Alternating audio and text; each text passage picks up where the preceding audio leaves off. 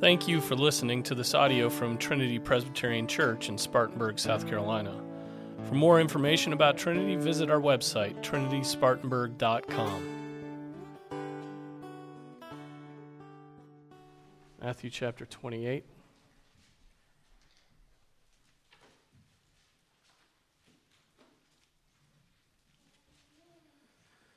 This is the word of the Lord, it is eternally true. Now after the Sabbath, as it began to dawn toward the first day of the week, Mary Magdalene and the other Mary came to look at the grave.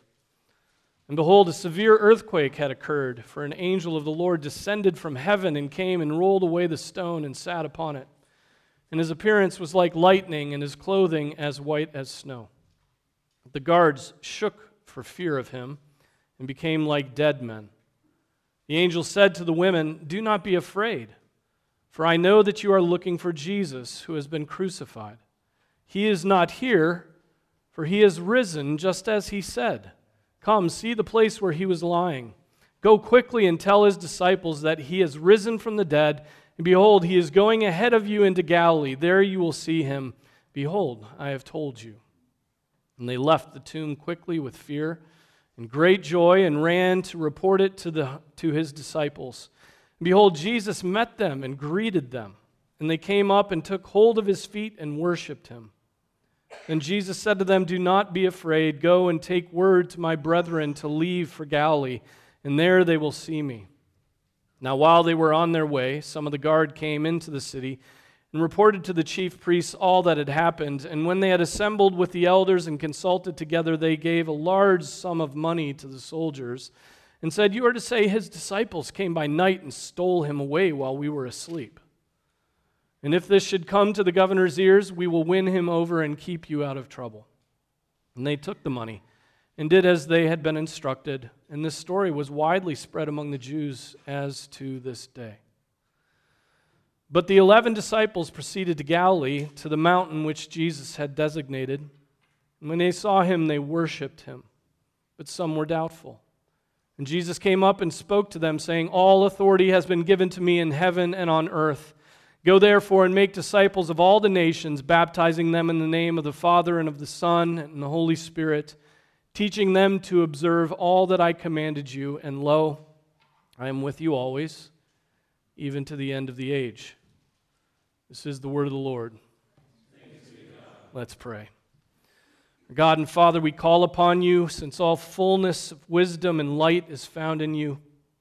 Mercifully enlighten us by your Holy Spirit.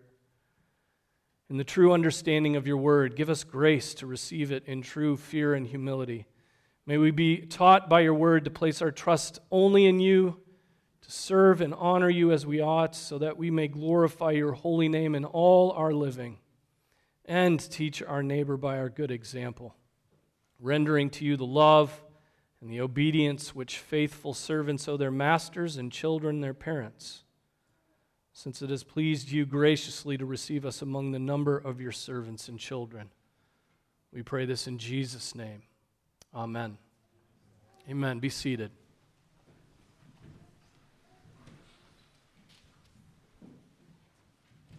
Well, I told my family that this was going to be a weird sermon this morning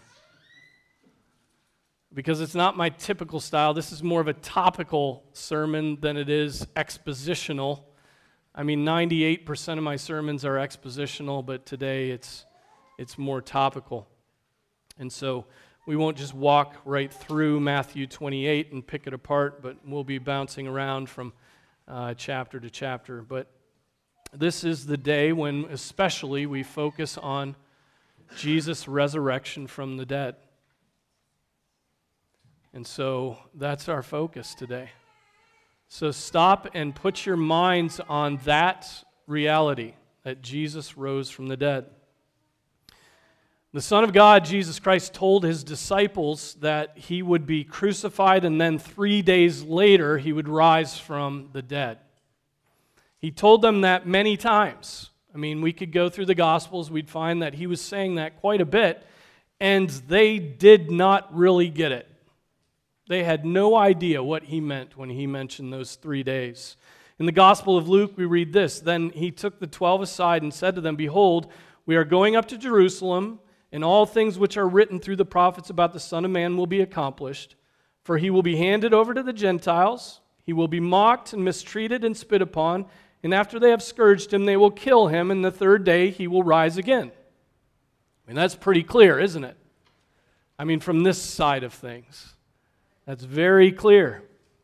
But the disciples understood none of these things, and this statement was hidden from them, and they did not comprehend the things that were said. They didn't understand what Jesus was saying when he made those statements about his death and resurrection. The apostles didn't understand what was going to happen, even though Jesus explicitly laid it out for them. And so that explains the apostles being scattered when Jesus was crucified. And it explains their refusal to believe poor Mary Magdalene when she comes and tells them, right, and that she's seen the Lord after he's been crucified and buried, which we read about in Mark's gospel. They don't believe her. They didn't get what was coming. After his resurrection, then, the Lord meets with his apostles and gives these delighted apostles who are coming now to understand all the things that Jesus had said, had taught them, and he comes giving them their marching orders. They're going to have work to do from here on out. And so, from that point on, the resurrection of Jesus Christ becomes their theme.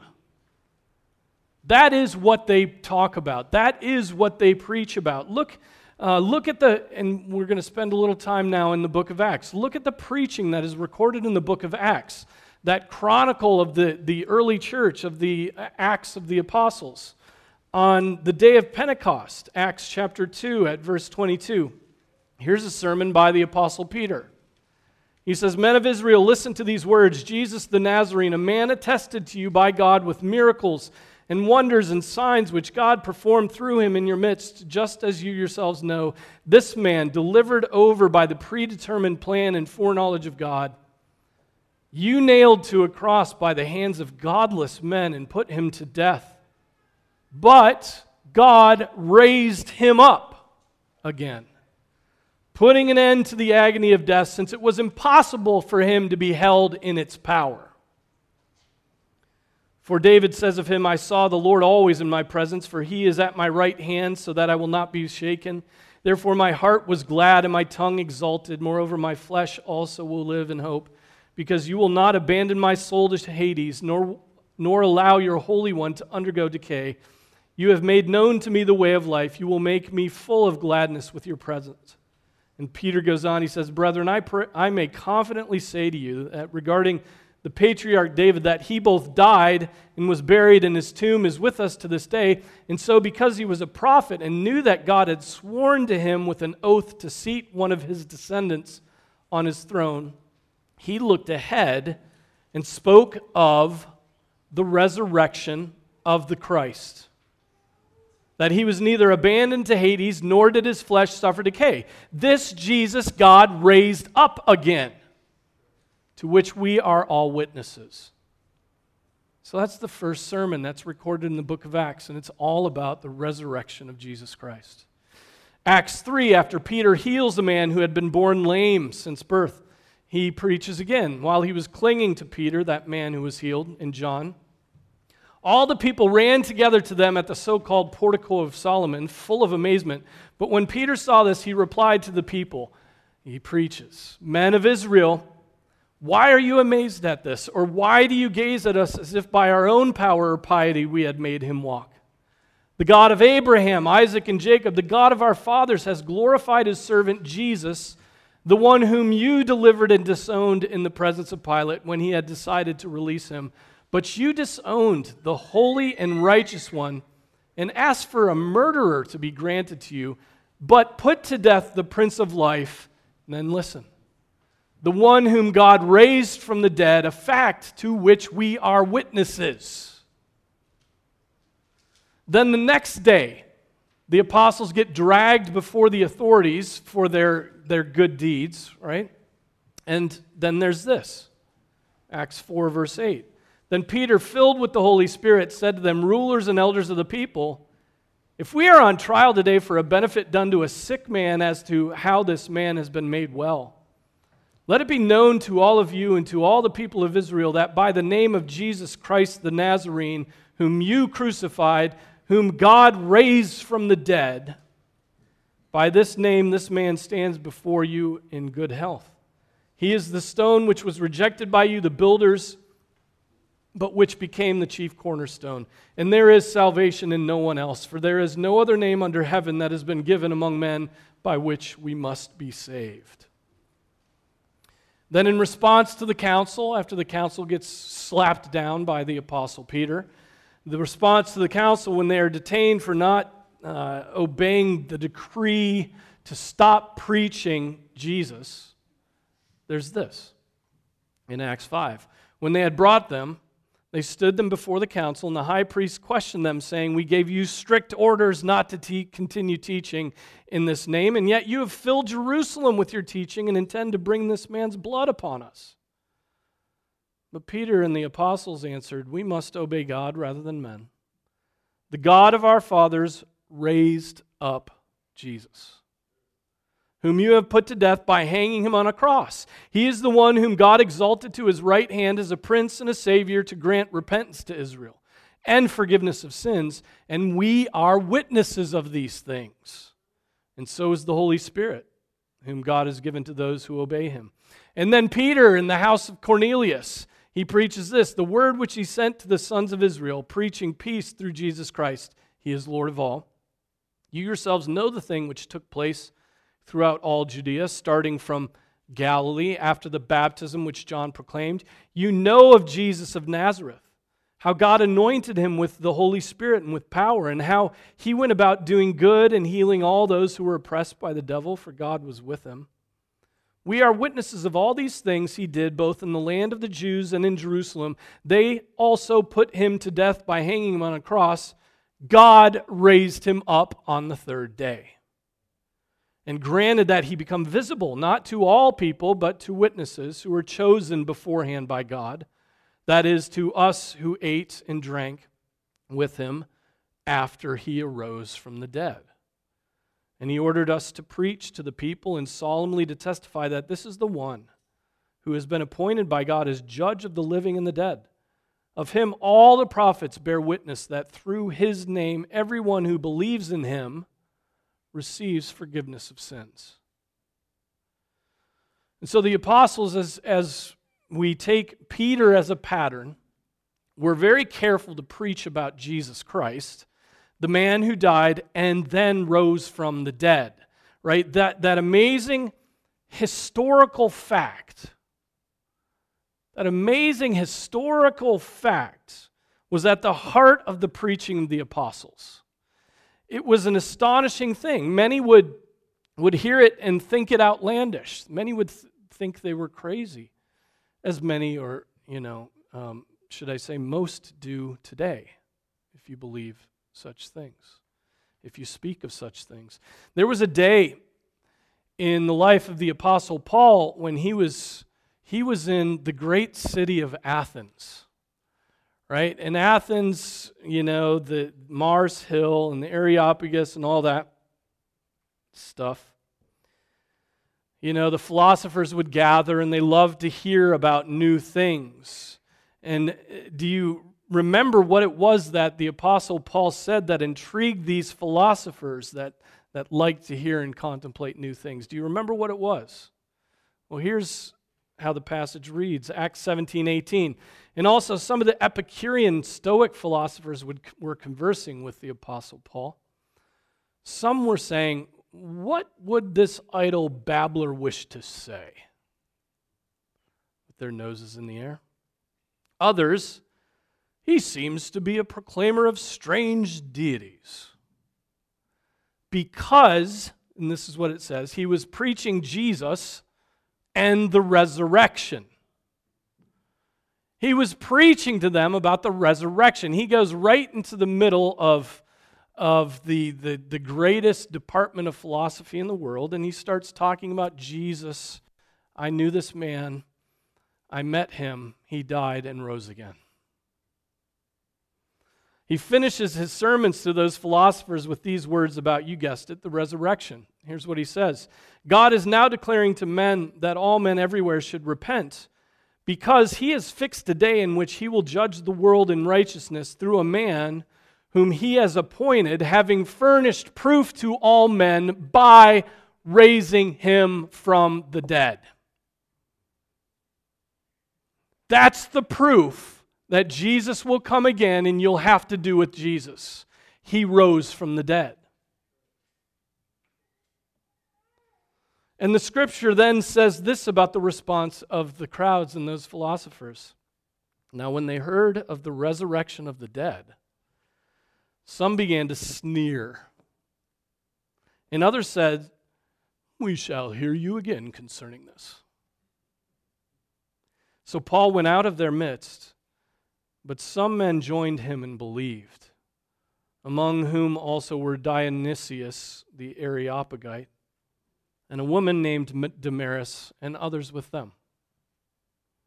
So the historical account we read about in the Gospel of Matthew, Jesus being crucified, dying, and then 3 days later coming back to life and being resurrected from death, was the heart of the message preached by those apostles who had spent time with Jesus himself. Jesus had spoken of it openly while he was with them, and they just didn't get it. Then it happened, and it became the core of what those men understood and taught. Right? How do I say it? Machen's middle name. You corrected the pronunciation. Gresham. You don't pronounce the H, right? Gresham Machen. He said this. He said, 1900 years ago, there lived in an obscure corner of the Roman Empire one who would have seemed to a superficial observer to be a remarkable man. He engaged in a career of religious teaching accompanied by a ministry of healing. At first, he had the favor of the crowd, but since he would not be the kind of leader the people demanded, he soon fell victim to the jealousy of the rulers of his people and to the cowardice of the Roman governor. He died the death of criminals on that day on the cross. At his death, his followers were discouraged. They had evidently been far inferior to him in discernment and in courage, and now what little courage they may have had was gone. His death meant the destruction of all their hopes. Never, one might have said, was a movement more completely dead than the movement which had been begun by Jesus of Nazareth. Then, however, the surprising thing happened. It is a fact of history which no real historian denies, that those same weak, discouraged men, the followers of Jesus, began within a very short time after the shameful death of their leader in Jerusalem, the scene of their cowardly flight, the most remarkable religious movement that the world has ever known, the movement commonly called the Christian church. At first, that movement was obscure, but it spread like wildfire.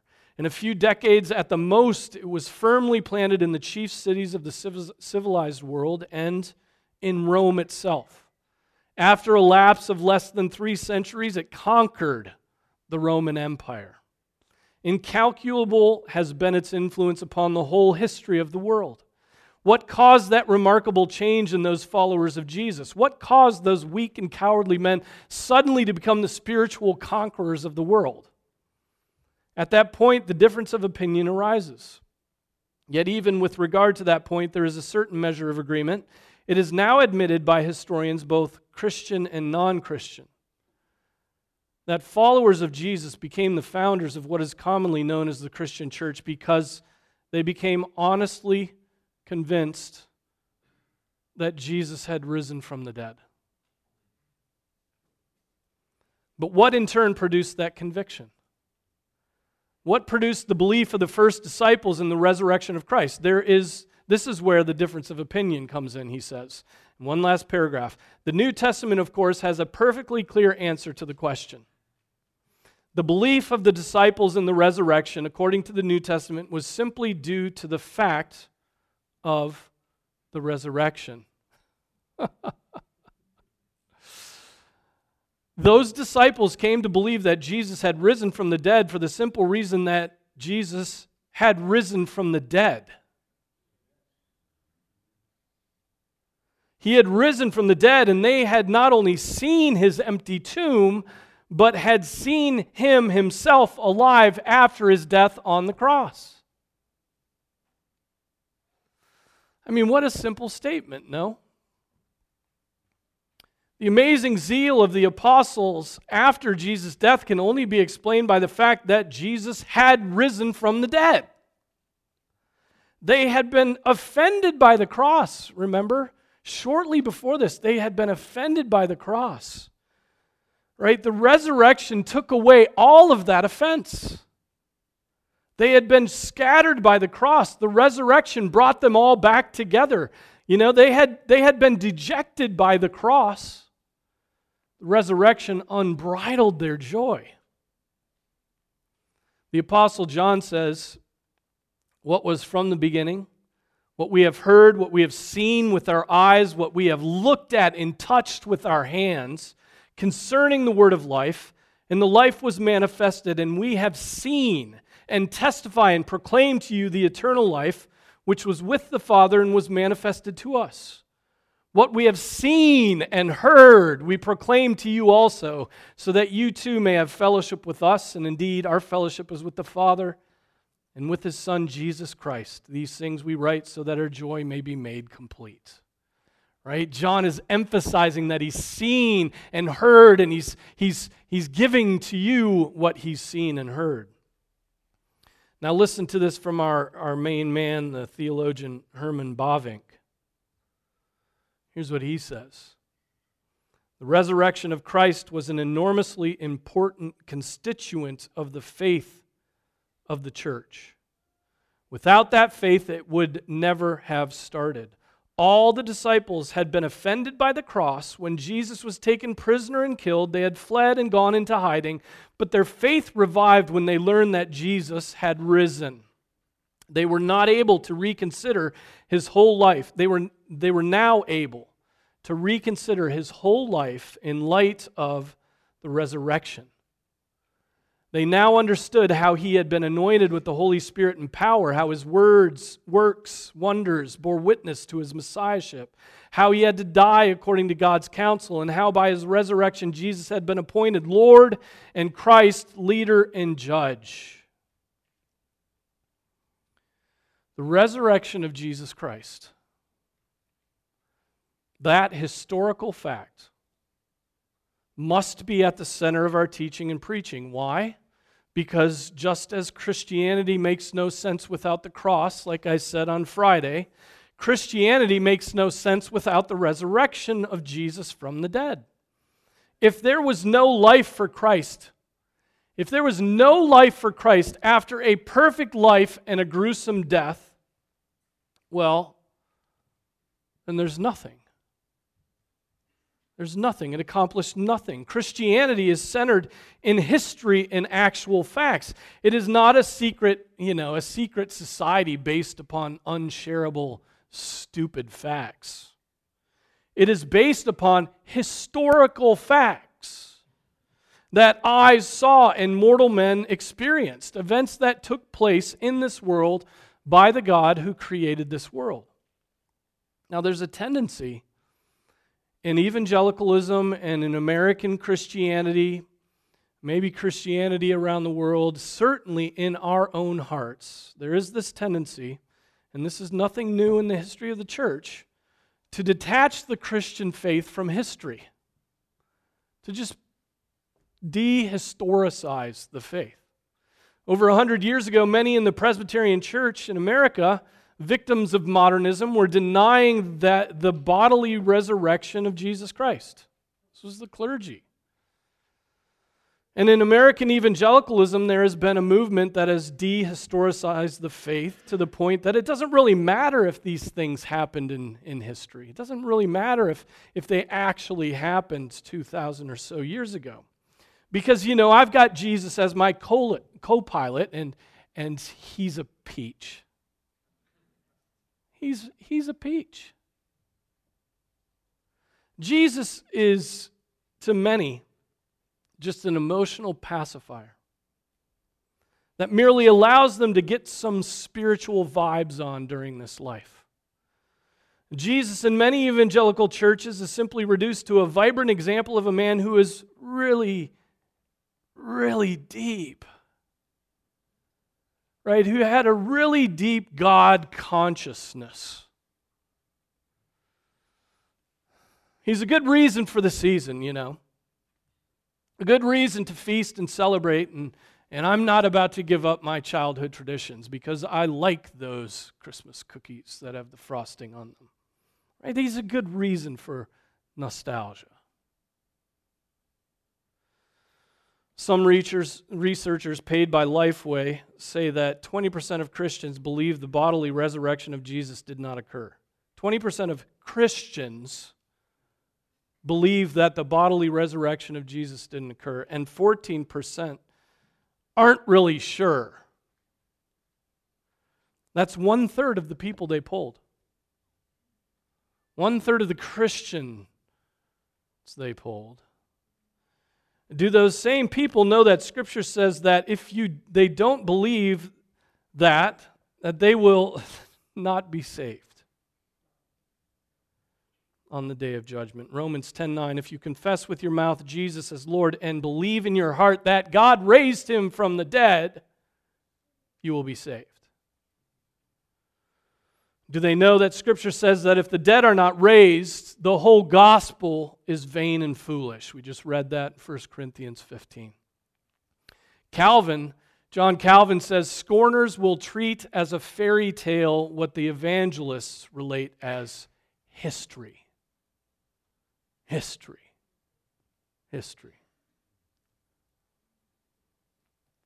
And you know what? The Apostle Paul makes an extraordinary argument to provoke those who will not believe that it could have happened. He looks to the seed. Did you notice that when I read 1 Corinthians 15 earlier? He looks to the seed, right? And he writes in 1 Corinthians 15, you fool. A good way to soften up the people you're speaking to. You fools, that which you sow does not come to life unless it dies. And that which you sow, you do not sow the body which is to be, but a bare grain, perhaps of wheat or of something else. But God gives it a body just as He wished, and to each of the seeds a body of its own. And so also is the resurrection of the dead. It is sown a perishable body, it is raised an imperishable body. In other words, he points out something that is functionally dead, but that we put into the ground and new life comes from it. Right? He uses that as an analogy, and it's an amazing thing. And so this scripture argues, you have seen this countless times, you've seen it in your own lives. Every field you've ever gone by has been an example of the resurrection from the dead. And so why do you find it hard to believe when it comes to Jesus Christ or to any person that has died and is planted in the ground? Now, I've been taking time to make you think on the reasonableness of the idea of resurrection and because of its historical nature, the historical nature of the resurrection of Jesus Christ, that it took place in time. Here are some conclusions I'd like to draw from this. First, the historical fact of the resurrection of Jesus Christ is at the core of the Christian faith. Okay, duh. Can we all just collectively say duh? One may not deny this history and call oneself a Christian. You can't deny the resurrection of Jesus from the dead and remain orthodox. You become a heretic. History, because of the incarnation and the resurrection and the second coming of Christ, means more to Christians than to any other cultists or any other followers of false deities. History means a lot to Christians. 2, but One might believe even in the historical facts and not know Jesus Christ as their Savior.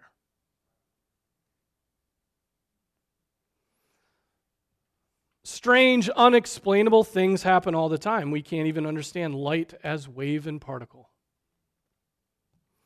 I mentioned Romans 10:9 earlier.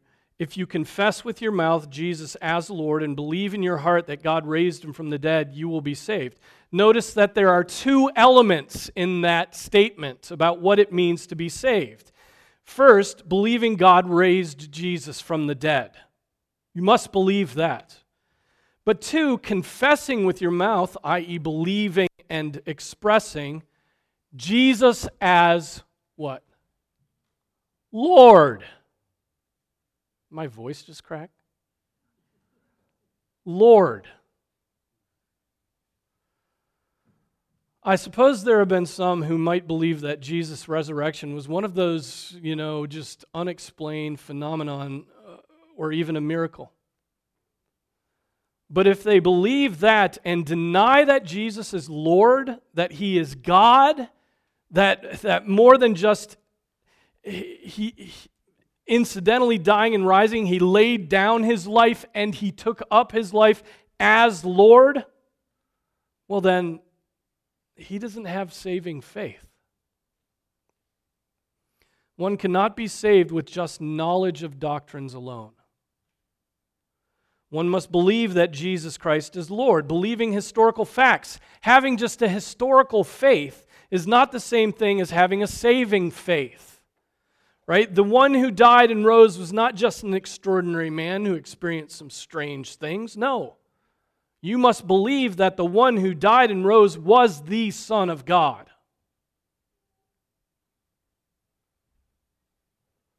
The prophesied Messiah, the one who came at the fullness of time, the firstborn from the dead.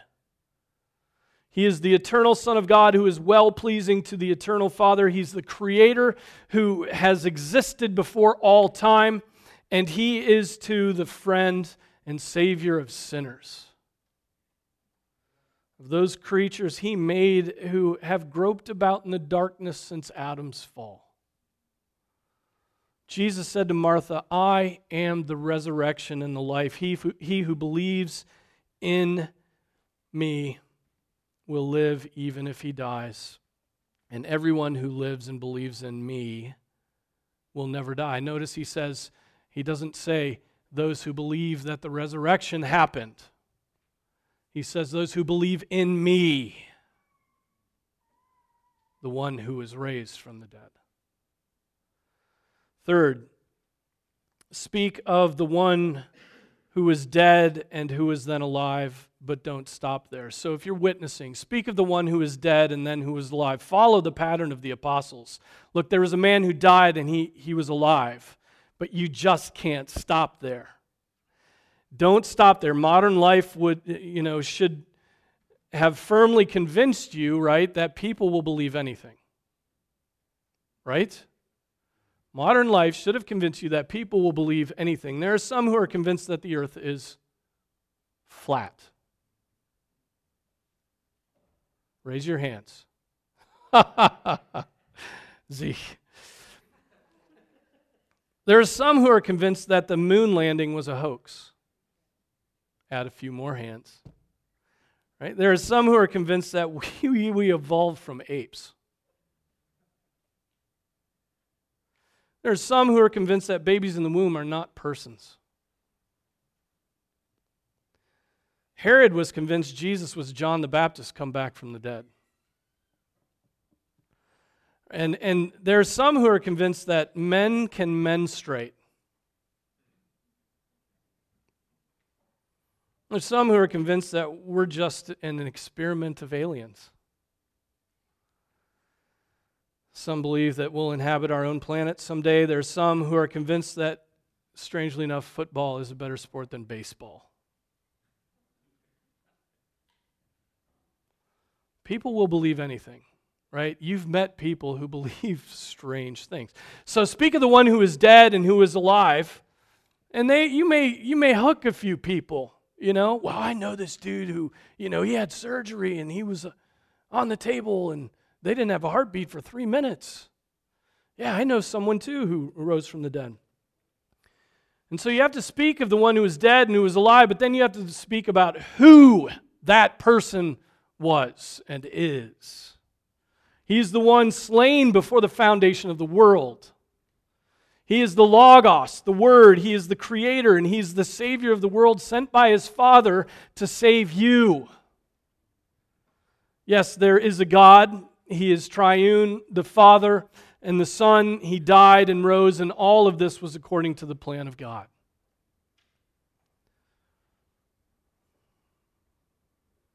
Or, of course, we're just dirt that got organized by light and heat over the course of 1,000,000 years.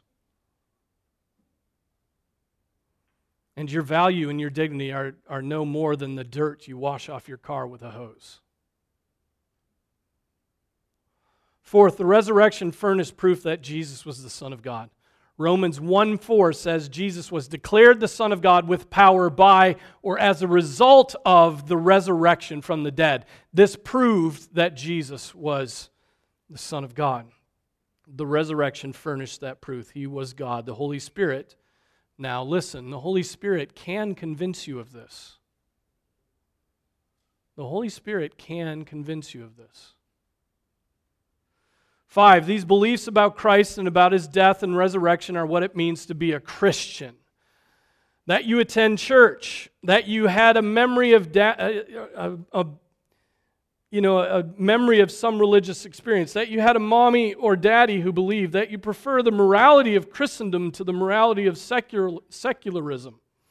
Right? That you are civilized and self-controlled, that you read the Bible, that you know your neighbors and care for them, that you drive the speed limit and refrain from cussing, that you have been baptized, does not mean you are a Christian.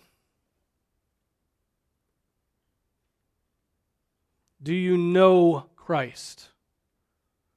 Do you know Christ? Do you love Christ? Do you trust Jesus Christ? Do you entrust your heart and soul and mind to Christ Jesus as your Lord and God?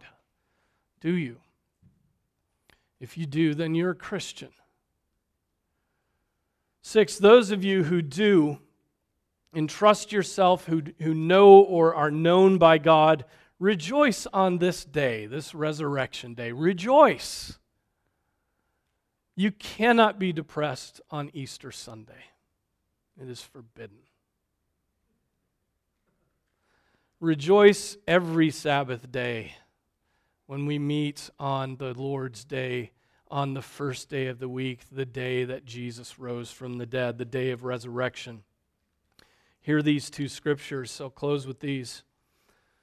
Philippians 3, but whatever things were gained to me, these things I have counted as loss for the sake of Christ. More than that, I count all things to be lost in view of the surpassing value of knowing Christ Jesus my Lord, for whom I have suffered the loss of all things, and count them but rubbish, so that I may gain Christ, and may be found in Him, not having a righteousness of my own derived from the law, but that which is through faith in Christ, the righteousness which comes from God on the basis of faith, that I may know Him and the power of His resurrection,